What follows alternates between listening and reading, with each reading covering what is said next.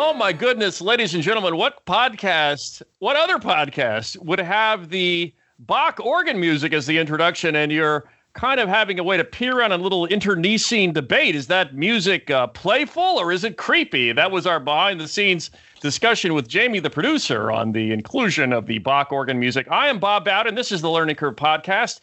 And Kara Kandel has once again gone underground to infiltrate the dark, nefarious underworld of, that music, I think, fits, of underworld spies at clandestine black-tie private billionaire casinos in gold-plated palaces and under-mountain bunkers. That's where Kara is right now. She's in one of those places. So her cell phone isn't working, and she is unavailable. But the good news is we have, filling in for Kara, is the great Carrie McDonald, adjunct scholar at the Cato Institute Center for Educational Freedom, and, of course, a senior education fellow at the Foundation for Economic Education.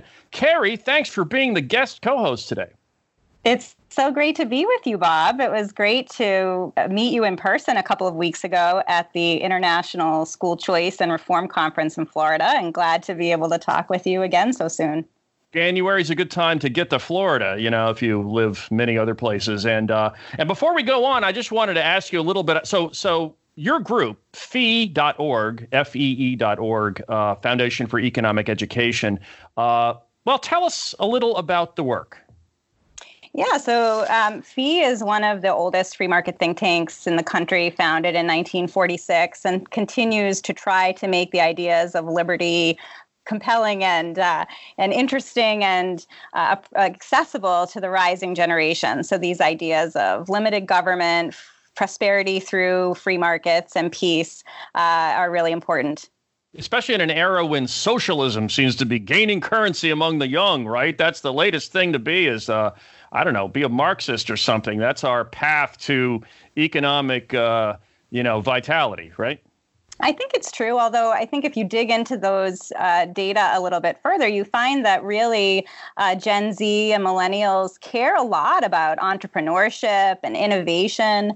And so sometimes it's just semantics, I think. And if we can focus on, what does it take to encourage experimentation, innovation, and progress through, again, free markets, limited government, choice, individual freedom, those ideas really resonate. And I think it's just really about our messaging approach.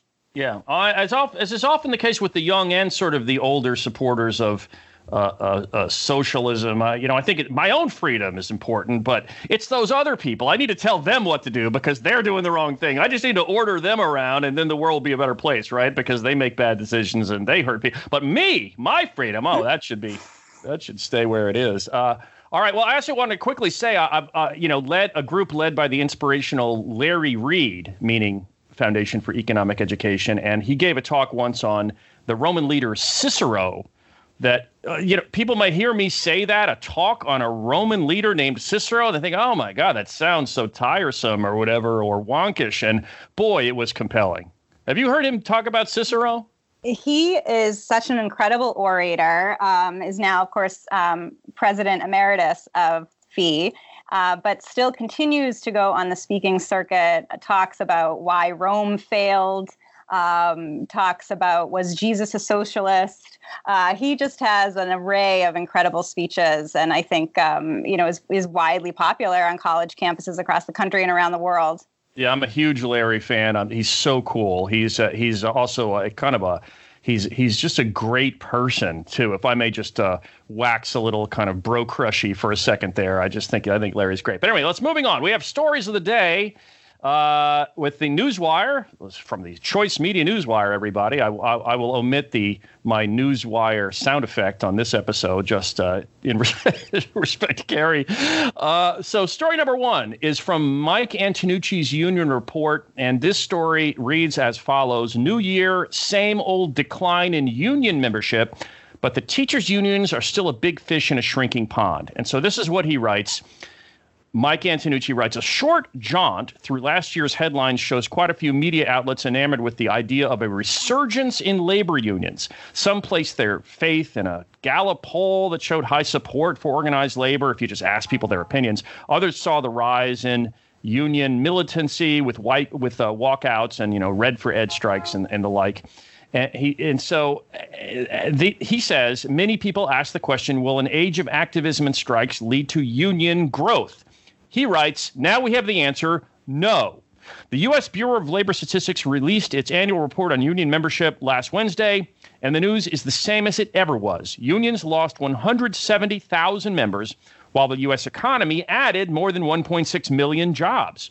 Only 10.3% of all salaried workers belonged to a union in 2019.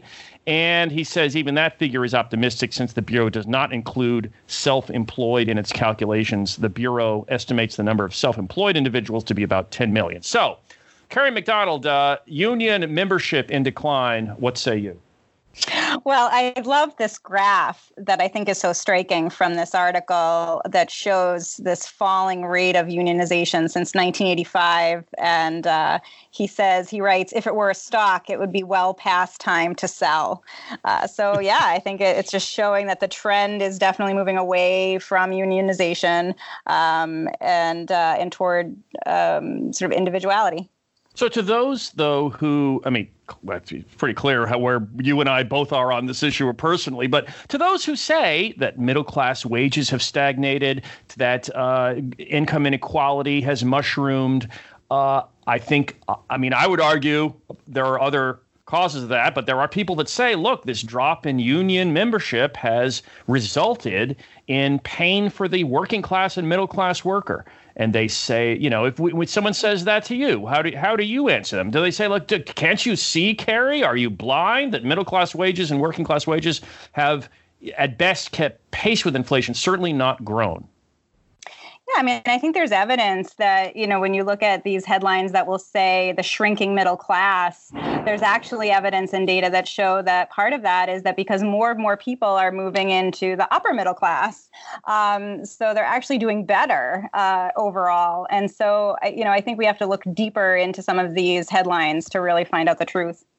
But isn't it also other issues? To me, like globalization is a factor in terms of like how, certainly automation is a factor. That if you're, we'll call it working class American, you are competing with more people around the world than you used to. And doesn't that inherently produce a depressive effect on wages? Right. Well, and again, I would say it comes back to education, right? And it's the things that we care about and that we write about and share. It's all about finding ways to make sure that our education models are empowering individuals instead of kind of keeping them into this kind of factory model of standardized learning. Yeah, and it is even traditional education always that you can make great money today as an, independent and union-hating welder. You can be an electrician or a plumber. If you're good at your job and you're honest and you show up when you say you will, you can make a lot of money. And I just saw a story today about the shortage of welders nationally. So all right, let's just move on. Story number 2 we have from the Associated Press, datelined Ellicott City, Maryland. I'm not sure I know where Ellicott City, Maryland is. But anyway, the story says parent resistance thwarts local school desegregation efforts. As they try to address stubborn school segregation, many of the nation's school districts confront a familiar obstacle: resistance from affluent, well-organized, and mostly white parents to changes affecting children's classrooms. From New York City to Richmond, Virginia, sweeping proposals to ease inequalities have been scaled back or canceled after encountering a backlash. The debates have been charged with emotion and racist rhetoric, reminiscent of the aftermath of Brown v. Board, the U.S. Supreme Court decision that threw out state laws establishing segregated schools. So, Carrie, this issue as well as anyone, I'd suspect. And they frame it a certain way. The Associated Press coverage. What is your take on it? Well, I guess that's where I'm an advocate largely of school choice. And I think that, whenever you have a system of mass schooling that tries to implement policies, some people will be upset by them and other people, might be supportive of them. But if you allow for individual choice and freedom, you can avoid a lot of these conflicts and battles. Well, but you know what they say. They say that if you allow people choice, that means these racists will choose to keep out the minority kids, right? That's choice. right? That's well, except that you find that it's a lot of low-income families or minority families that are often the ones advocating most strongly for choice and that are pushing for their own charter schools or private schools. So I don't know that holds water. All right, so let's go to story number 3, everybody. Story number 3. Now, this is one, normally we try not to, plug our own work. I try to be humble, Carrie, whenever I can. This is a good one, though. I think this is episode 20 of the Learning Curve podcast. It's the first time we've actually, selected a choice media story for one of the 3 stories of the week, but it's a humdinger, as they would say. And this is titled Massive Backfire. Hashtag I love public schools elicits everything but love. So I love public schools eliciting everything but love. So how this all started was on Monday of this week. Of course, it's National School Choice Week. And on Monday of this week, there's what's called a tweet up where the people organizing National School Choice Week said, hey, why don't you use the hashtag School Choice Week in your tweets and you can talk about the concept of school choice, and we'll, drive the algorithm on Twitter to make it trending or something. So that was the School Choice Week tweet up, it's called, that was scheduled for Monday. And it went great. Basically overwhelmingly positive posts from all around. So then you had another group scheduled for just 2 days later on Wednesday. This group wanted to do an alternate tweet up, some might say opposing, some might not, called I Love Public Schools. I mean, it's personally, I see this as kind of a counter tweet up, but anyway, it was called the I Love Public Schools Twitter hashtag that was scheduled for Wednesday. Hey, everybody, let's tweet about public schools on Wednesday. What they got was not what they were bargaining for. They basically got a whole bunch of hate, a bunch of, thrown at public schools. Anyone right now listening to my words can just, well, if you're on Twitter, or even if you can just go on the web, twitter.com, you can look up the hashtag I love public schools and just people. I got to read some of these. Actually, I got to pull them up. I'm probably a little underprepared here. I'm just pulling them up right now. All right, here are some things like Shane tweeting, I love public schools. People you hate. Useless classes you don't need. Seeing people sucking mouths off in the hall. Disgusting bathrooms. So that tweet, liked 380 times. Here's one that was liked 6,300 times, 6,300 times. Someone called Debating Shady wrote, I love public schools and the pressure, both socially and academically, anxiety, depression, overall mental anguish it inflicts, or how they set us up for failure in the real world by hardly preparing us for anything. I love going to sleep and hoping not to wake up because of it. A tweet is part of the I love public schools tweet up. And so, Carrie, it turns out sometimes the social media promotions end up creating unintended consequences. I think that's right. And like you said, some of these tweets were really sad and upsetting, not only people reflecting on their experience in public schools when they were younger, but current students now. Again, showing, that giving families more choice and more freedom is the path forward, not only for individual well-being, but for educational improvement. Yeah, there was probably someone who had that idea, like one person who's like, fought up the I Love Public Schools tweet up campaign. I wonder what they're thinking about this. And I have a feeling next year there's not going to be another I Love Public Schools tweet up campaign, But it is interesting in this. I don't know if you remember when Bill Cosby was first accused of all of the abuse, sexual abuse of women, the Bill Cosby, team tried to do a social media campaign showing how beloved Bill Cosby was. And instead, he was overwhelmed with this mountain of, hate and pushback and resistance. And we're not having it, essentially, from the Twitterverse, which the Twitterverse, of course, can be toxic in its own way. But seems to me sometimes they get it right. Well, right. And I think, again, what's so nice about the tweets, the larger tweets this week as part of National School Choice Week, really showcasing all of the different and growing options that families have for their children's education. So there's been some really positive and uplifting messages there. All right, folks, coming up next after the break, and I presume after some more Bach organ music, will be Susan Wise Bauer, writer, historian, educator, and author of books like The Well-Educated Mind, a Guide to Classical Education You Never Had. That will be Susan Wise Bauer right after this break.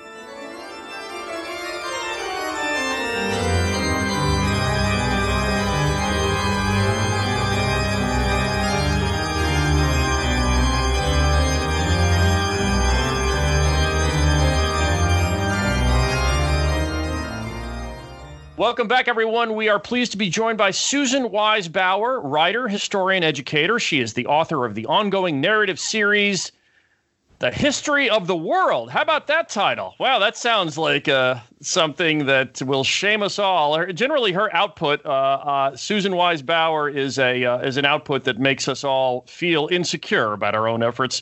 She's written The Well-Educated Mind, a guide to classical education you never had.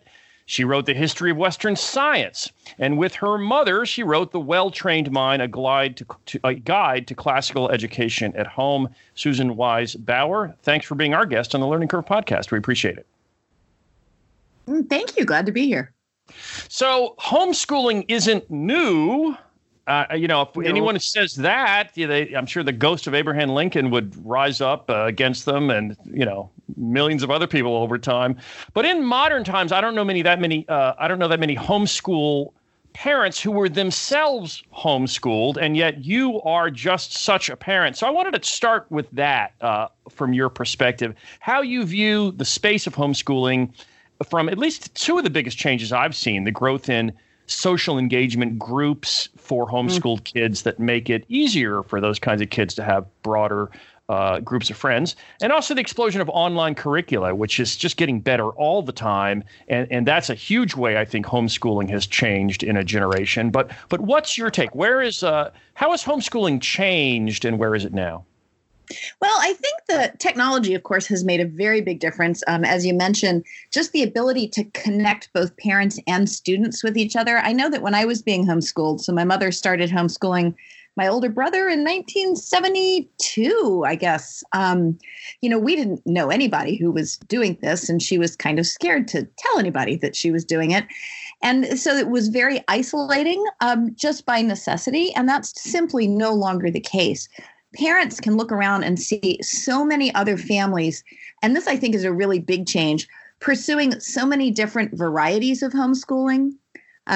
Not just choosing one curriculum and sticking with it, but actually shaping an education from all of these different great resources, which of course is the second way that technology has changed homeschooling. You can get expert teachers to teach your kids subjects that you can't. Exactly. And that has made it so much more feasible for so many different kinds of families in so many different income ranges. Yeah, I think it probably was daunting for parents at some point in time to say, I can't teach biology, or I can't teach, calculus, and also American history, and also Shakespeare, and also, because I don't have enough content knowledge in all these areas. But the online tools have changed that. Yes, it's much simpler to connect with expert teachers. We actually have an online academy where 3/4 of our teachers have PhDs, and they are delighted to be able to teach high school from their homes. They love what they do. They love the students. It's a very traditional education. Just the delivery method has changed. Mm-hmm. And then the part about the social, comment on that if you would. Well, I never feel like this is the most interesting thing about homeschooling. All that homeschooling requires you to do is separate out the idea of socialization from the idea of education. They had not been the same thing for hundreds and hundreds and hundreds of years. It was really only in the late 19th and early 20th century that socialization and education got tied together, primarily as a way to enculturate large numbers of immigrant children to the American way of life. So, socialization can take place in a classroom environment, but for generations, it happened outside the classroom. Even without the internet, I turned out to be fairly well socialized. That's because we were in a rural community. We knew farmers. We were in a church. We knew people at church. We had music lessons. We pursued all of the other ways of relating to people that just didn't happen in a classroom. Yeah, I mean, there's a tremendous amount of negative socialization in traditional public schools, too, that people often leave out in this conversation. And I've always thought it was just bizarre in the evolution of human history to stick, 30 10-year-olds all together with just one adult and being, outnumbering the adult by, some ratio of 20 to 30 to 1. It seems to me like highly dysfunctional and leading to all kinds of problems in terms of. Yeah, it's a military model. So I wrote a book called Rethinking School: How to Take Charge of Your Child's Education. And one of the things I do is trace the history of the single-sex classroom. And it goes back to 19th century Prussian methods of teaching students to be good little warriors. They taught them early how to get into a cohort, have a single officer that they obeyed, and not question that officer. And we borrowed that from Prussia once again because it was efficient and because we were having huge numbers of students come into public education who hadn't been part of it before. So it was a strategic decision to use this model, but it's got nothing to do with socialization, which means learning how to live with other people. Prattled on too long. Carrie, your witness.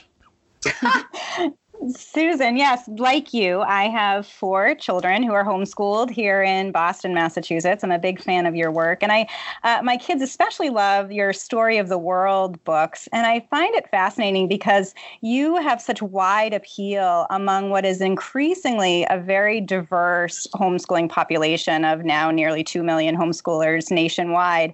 And I wonder if you can speak to that. What do you think it is about your books and that really resonates with families, even beyond families who may embrace classical education, but some of your other books that touch on these larger topics that have that really resonate with so many families from all different kinds of homeschooling approaches and philosophies? Right. Well, my focus in the Story of the World, in the history of Western science, generally when I'm exploring big picture ideas, which is a lot of what I do, I'm just looking for the story. I'm looking for what's happening, and then I'm thinking about what that means, what it feels like, what it looks like, and what's at stake for the people who are actually living through it at the time. So I think it's really a matter of if you can, to the best of your ability, put yourself back in the mindset of the people that you're writing about, it's going to resonate with your readers because they realize that, of course, they're hearing some of your biases because all of us have biases. But they can tell when you're making an honest effort to enter into another world and open it out to them without pushing an agenda. Susan, would you say that social media is changing our brains, and in particular children's brains? Some might say it's actually, well, at least it's better than television, which is utterly passive. Social media requires some sort of engagement. But what are your thoughts on this social media era? I think it probably is changing our brains, but I just don't think that there's anything that we can do to shift that.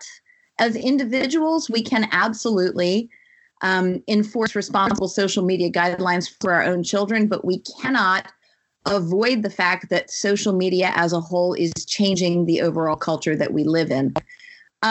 So yeah, I think it is changing our world, and I think it's going to be very interesting to see what kind of a world it produces. And in the way, though, I'm sorry to interrupt, it's changing in the way that people are becoming like attention spans are shortening. We're communicating simpler ideas. We want to look at videos that are quick and oftentimes TikTok, an exploding video platform of just extremely short videos. It's almost like Twitter. Twitter to some is like too long. It takes too long to read compared to some of the TikTok videos. I don't know. So is that the way that social media is hurting us? Is it shortening our attention span? I don't think anybody knows. I mean, maybe. You could also argue that it's making us more nimble, better able to handle multiple ideas simultaneously. You could argue that it's making it clearer how you have to hold multiple ideas in tension. I mean, look, I do world history. Okay. So I've been doing world history for years, starting back with, the Sumerians. And every single generation thinks that the technical innovation that came along is going to ruin culture. It repeats over and over and over. The Sumerians thought it was going to happen. Ancient people thought it was going to happen. Medieval monks. What technology were the Sumerians complaining about? Like the wheel? I don't know. What was it that? What were? Actually, they were complaining, and with good reason as it happened. They were complaining about new farming methods, which they thought were going to cause an environmental catastrophe, which in fact it did. I think about this. My favorite illustration of this: medieval monks were really unhappy about the bound book which was, relatively new, a codex that you could open and close, because it meant that you could just jump into an argument at any point. And they said it was going to ruin people's minds because with a scroll, you had to start at the beginning of the argument and go forward. Whereas with these newfangled codexes, you could jump in any place and it was going to ruin people's ability to follow a rational argument. It's hard for me to get too worked up about new technology when it has always been resisted. That's all. Susan, I was wondering if you could tell us a little bit more about classical education, and especially about your books, The Well-Trained Mind and The Well-Educated Mind. Sure. So classical education is really another, and I always say that what everyone who does classical education is actually doing is neoclassical education. We're all taking this very old pattern and adapting it for modern times, which you must do. Otherwise, it won't serve you in modern times. But what's really at the core of classical education is recognizing that the brain goes through 3 phases of development, that when children are younger, they are very receptive and they can gather information very quickly, but they aren't necessarily great at analyzing it. As they move into the middle grades, they begin to develop this capacity for critical thought. And then as they move into high school, they start to develop not only this ability, but this need to express themselves with grace and fluency. So for me, what really lies at the core of classical education is recognizing this pattern, and we call it grammar, logic, and rhetoric. And then in each stage, teaching the subjects in a way that's developmentally appropriate for where that student is. And that means not demanding that second graders tell you how they feel about something or what they think about something that they've just learned, but demanding that 11th and 12th graders do that rather than simply having them memorize and spit information back to you. And it seems like classical education is really increasing in popularity. I know that Classical Conversations, which is one of the sort of networks of homeschoolers that embrace classical education, that is growing, as it are these hybrid homeschooling groups, centers, and schools that focus on classical education. Do you see that as well, that there is this upsurge in interest in classical learning? Oh, absolutely. And I think that what it reflects is that this pattern of classical education works. And it works because it's faithful to the developmental stages of a child's brain. And it works because those developmental stages aren't just academic, they're also emotional. Elementary kids need sameness and repetition. Middle grade students need challenge and questioning. And high school students need the space to express themselves. So it's just such a beautiful pattern that fits with the way the human develops. And I think that the power of that truth is what you see in the popularity of classical education. If that's the beautiful pattern that fits with how children develop, what's the ugly pattern? What are district schools or any schools doing wrong that you see the most? This fad is awful or terrible. What are you not liking? Numbers 1, 2, 3, 4, and 5 are reliance on testing to measure student measure student achievement. Teaching means that you not only recognize that children go through this pattern, but you recognize that they go through it at different times. Kids aren't little robots. Some of them achieve more as the earth moves around the sun than others do in that same period. And that is neither a good or a bad thing. It is simply a matter of biology. It's a matter of their physical development. When schools over-rely on testing, they inevitably ask students to do things that are developmentally inappropriate. They inevitably ask children too young to analyze and criticize before children actually have the foundation to do so. They ask middle grade students to regurgitate facts in a way that, again, is not appropriate. And they don't ask high school students to do things that are appropriate at all. Yes. Well, thanks so much. She is Susan Wise Bauer. Those looking for more information about Susan's work can find her easily because you just have to put her name in with a .com at the end on the web, SusanWiseBauer.com. Susan, thanks so much for your time today. Thank you. Nice to talk to you.